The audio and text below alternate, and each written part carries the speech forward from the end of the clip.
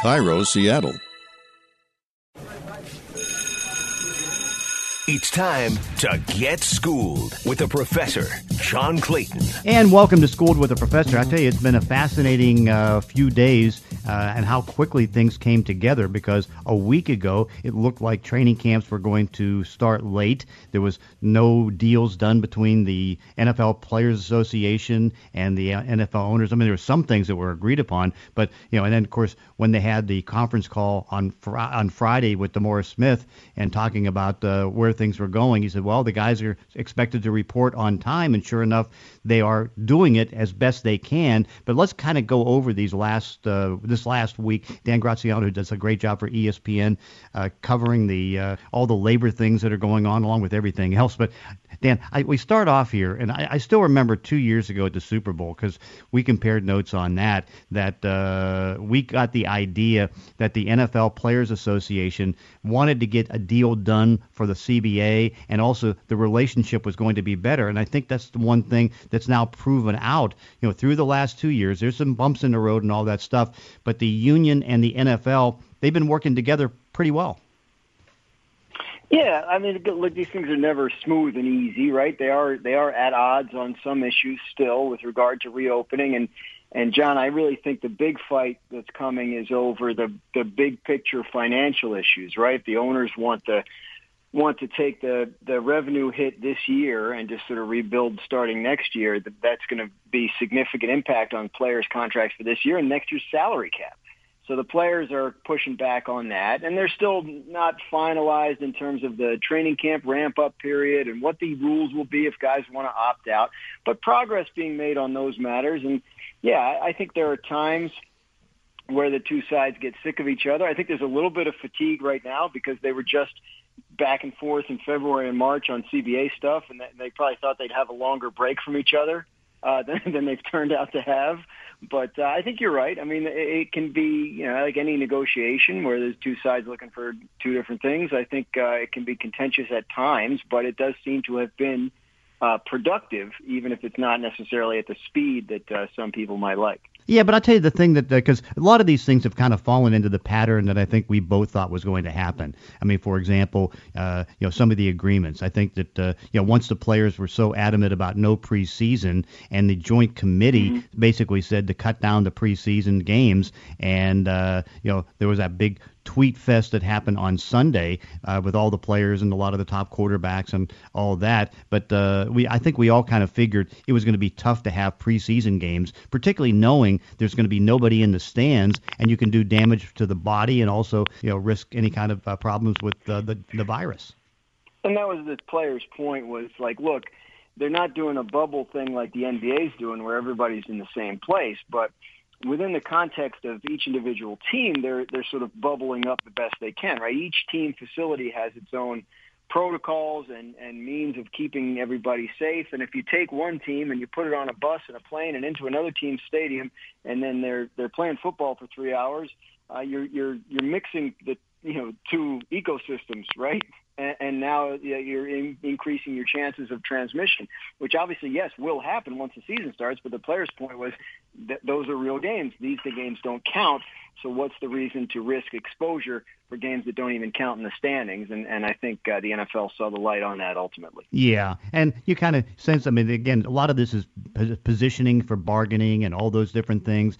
The owners come out with the idea, it's like, oh, let's put 35% of your salaries in escrow and we'll try to give it to you next year. And, of course, you knew that one wasn't going to go. But, there's, and of course, on the daily testing, that was not going to totally sell, because first off, BioLabs, the laboratory, the company that does the NBA, had no ability to do testing like that every day for an entire season. They just didn't have the capacity to do it. So you knew the trade-off would be, okay, you come in, you get your test, you wait a couple of days for the test results, you test again, then you get into the building, then you have 2 weeks of testing, and then after that, if you get down to below 5% positive, then you go every other day. Yeah. And I think one thing people need to understand is, like, when we talk to people around the league that were involved in this decision-making process 2 months ago, you heard a lot about an expectation from people in the league based on the conversations they've had with their medical advisors that maybe by this point there would be more advances in testing, more availability of testing, and that the country would in general be in a different place with regard to the virus. And that hasn't proven out to be true, certainly not to the extent that it's happened in other countries. And I think that has frustrated some of the people that are in these discussions and have kind of put these discussions on a little bit different plane than they expected them to be when they were talking this through back in, April and May. So that's been a challenge, but they get to the point where, the daily testing for the first couple of weeks, there's a hope around the league that testing will develop to the point where it's not necessarily a nasal swab and 24 hours for results, that they'll be able to get a saliva test and maybe more instantaneous results. But that hasn't happened yet, or those tests aren't out there or at least reliable enough and available enough. So they're going to go with what's available to them. They've contracted with a private laboratory. BioReference Laboratories is the one, and they believe they'll be able to get tests back within 24 hours. So that's where it stands in terms of the testing. They're hoping that 5% threshold isn't going to be a problem.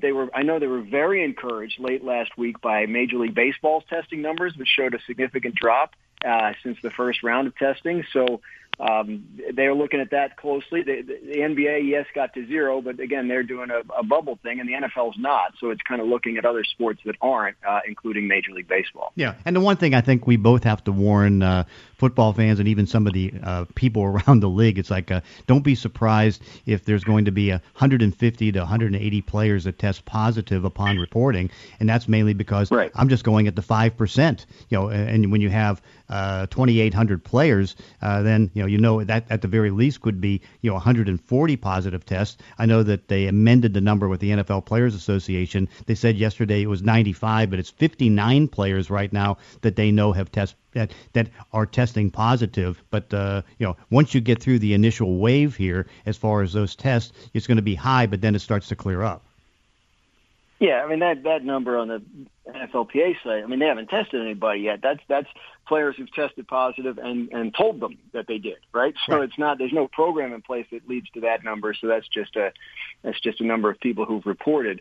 But yeah, I think there's an expectation that upon arrival, the first round of testing will produce a certain number of positive tests, because everyone's going to be coming in from different places around the country, different places around the world in some cases, and we'll be bringing it with them. So the issue will, of course, be quarantining those people that test positive, make sure to limit their contact, and then hopefully within a couple of weeks, the testing will show that everyone's being careful and things are being kept clean and safe at the team facilities, and they'll all feel a little bit better about the project. Because right now there's a lot of trepidation about the ability to keep people safe and about the ability to not only start but finish the season. That's the thing you keep hearing, right? So the first couple of rounds of testing and the results of those will tell the tale.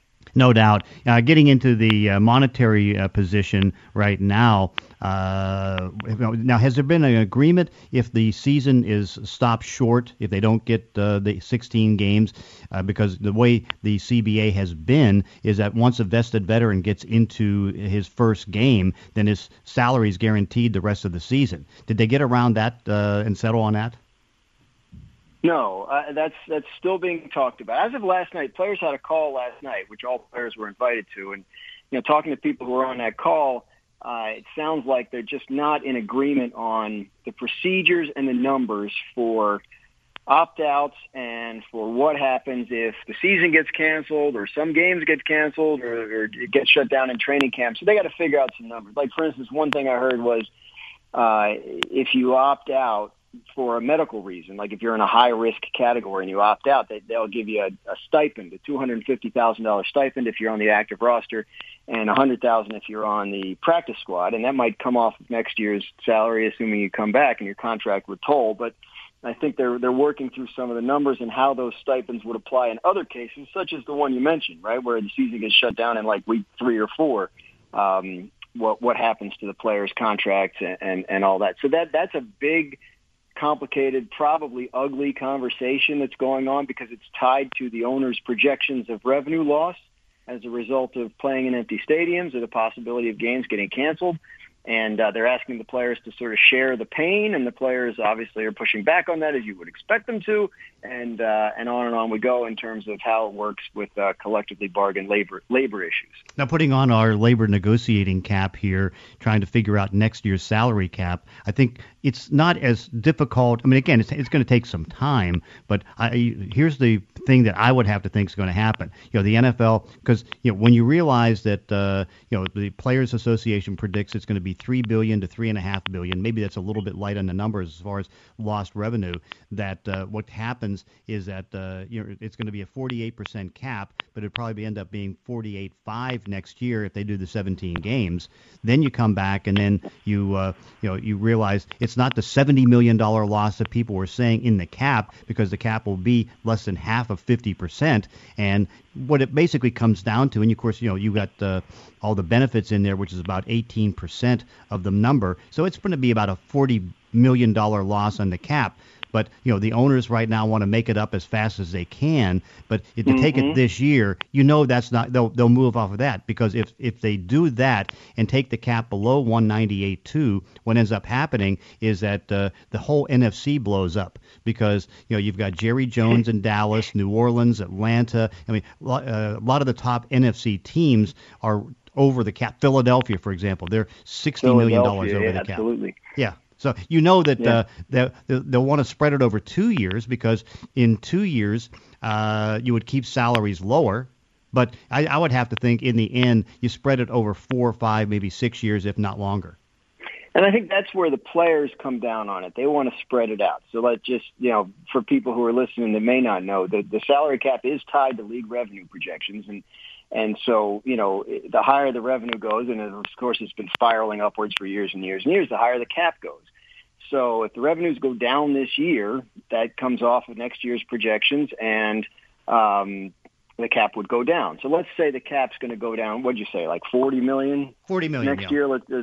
Hypothetically, let's say it's supposed to go down $40 million from the 198 it was this year. Well, we're used to it growing by about $10 million a year. So you're down to 158 off of what would have been about 208. So now, all right, do you take that and say, okay, well, over the next 5 years, we're just going to take $10 million off the cap, what it otherwise would have been. That way, it spreads it out. The owners, as you mentioned, would like to take the hit in the short term. I think they are of the belief that their ratings are going to be through the roof when and if they do play games, and they have these new TV deals to cut, because the deals with all the networks are expiring in the next couple of years, and they feel like if the ratings are as high as they expect, they'll be in a strong negotiating position, make everything back and more. But the players are like, look, if the cap goes down $40 million in 1 year, it's going to be a bloodbath. Guys are going to get cut like crazy, and there are going to be guys that get cut and never get back into the league, and so it won't benefit them at all that the salary cap is going to balloon again starting in 2022, because they'll be out of the league by then. So the fair way to do it is to spread it out over a number of years, and then everybody sort of shares relatively equally. So I think, John, ultimately it's a matter of them coming to an agreement on how many years is the right number, because the players aren't going to accept a 1 year hit, and the owners don't want to do this for 5 or 6. So they just got to figure out what the right number is, and I think they'll settle there at some point. But I think it'll take a little while. Yeah, I agree. But I think the idea is, if you go back to 2011 and 2012, when the CBA started, that was the last flat cap from 211 to 212. And if you go back and remember, it's like the franchise numbers, which are tied to the salary cap, basically went down 20%. And so, like, for example, if that happens next year and you have so many good running backs are going to be up, that what happens is it goes from 10.2 million to probably under 8, because how they don't like to pay running backs anymore. And so that's going to be an inconvenience, but that's going to bring salaries down dramatically, and that's with a flat cap. If you take it even less, then you're breaking teams up, and I don't think they want to do that. That's why I think that you try to get a little, keep it at 198.2 for the 1 year and not 2 years, because if you do 2 years of that, it'll be a disaster for players. Yeah, and I think that's what they're. And this is no one saw any of this coming, right? We've never lived through anything like this. So I think there was an expectation when the CBA was being negotiated back last winter and spring, that the salary cap growth would continue and that it would get higher and higher because the season would expand to 17 games, and the new TV deals would kick in at some point. But now, obviously, nobody can forecast anything in the short-term future, let alone the long-term future. So they're going to have to figure out a way to do this, solve a problem that they obviously were not expecting. The CBA, I think, is written and agreed to based in part on the idea that revenue would continue to grow, but they're confronting something that they didn't expect, and I'm fascinated to see how they solve it, because I don't think anyone on either side expected to be dealing with this particular problem. No, not exactly. But that's where the impact is. Right now you have an AFC where you have a lot of young quarterbacks, like roughly 9 to 10 starting quarterbacks, and it could be as many as 11 to 12 that are still in their rookie contracts. But in the NFC, you've got like about a dozen quarterbacks making $21 million or more. And if you take the cap down or even keep it flat, it really is going to be tough. Like, for example, for Jerry Jones, what's he going to do if he wants to bring Dak Prescott back? If he brings Dak Prescott back, the top 8 cap numbers on the Dallas Cowboys next year would be $145 million. That doesn't leave a lot of room. That's why Jerry wanted that longer deal. You spread that signing bonus out a little bit for cap purposes and help yourself out. So, whatever happens, teams are going to have to get creative with how they structure contracts next year and any extensions that are done this year, because you're going to have to be super careful to get around next year's cap. So you may see some weird-looking contracts, right, that have low numbers next year and then they balloon in years beyond that. But, again, before any of those get done, they're going to want answers on not just what next year's cap looks like, but the next, 3 or 4 or 5. And we got the first example of that with Patrick Mahomes, because basically you can talk about, wow, he got $450 million over 10 years. In reality, it's a 12-year deal that's 39.8, and where it's 39.8 is in the first 2 years he kept the numbers the same. I know he got a $10 million signing bonus, but it's still the same rough cap numbers in the first 2 years, and it's still the $27.2 million over 2 years, and then the money starts kicking in when in 2022 the cap should go up because of TV contracts. Yeah, and I think that's part of their calculus. I mean, look, that's a deal that, as you mentioned, I think that helps the team, and it's gotten some press because they say it helped them re-sign Chris Jones and all that. But, Mahomes, it seemed like the biggest part of that contract comes after the first 4 or 5 years and the non-guaranteed portion. So kind of strange. I guess he got about 100. He'll have 183 guaranteed after 5 years. Which is nice, obviously nice, but that's not a whole lot more than my understanding of what the Cowboys were offering Dak Prescott, and very interesting deal there. But it will, whether it's designed to or not, and probably was done with that in mind, it should help them around some short-term cap issues that they might have had. Yeah, to kind of sum it all up now, do you see any problem in being able to get training camps fully reporting on the 28th? And then get into camps with that ramp-up period? Because right now, I know there's still things they're working on, but I don't foresee that being a change. Yeah, do you see any problem? You open your door and you're confronted with a world of problems right now, right? Like, what if California imposes a stay-at-home order? Then where are the 49ers and the Chargers and the Rams going to train, right? Like there are potential grenades that could go off here because of the circumstances that we're all living through.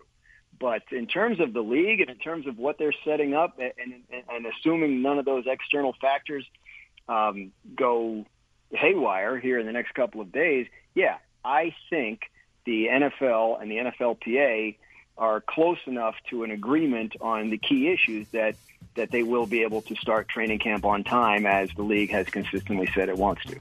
Dan Graziano from ESPN, thank you so much for bringing us and giving us the education on Schooled with the Professor. John, anytime. And that does it for this week's podcast. In between episodes, you can follow me on Twitter at Clayton ESPN. If you enjoy these weekly one-on-one conversations, consider leaving a review on iTunes or wherever you're listening to the show. Thanks for listening. See you next time on Schooled with the Professor.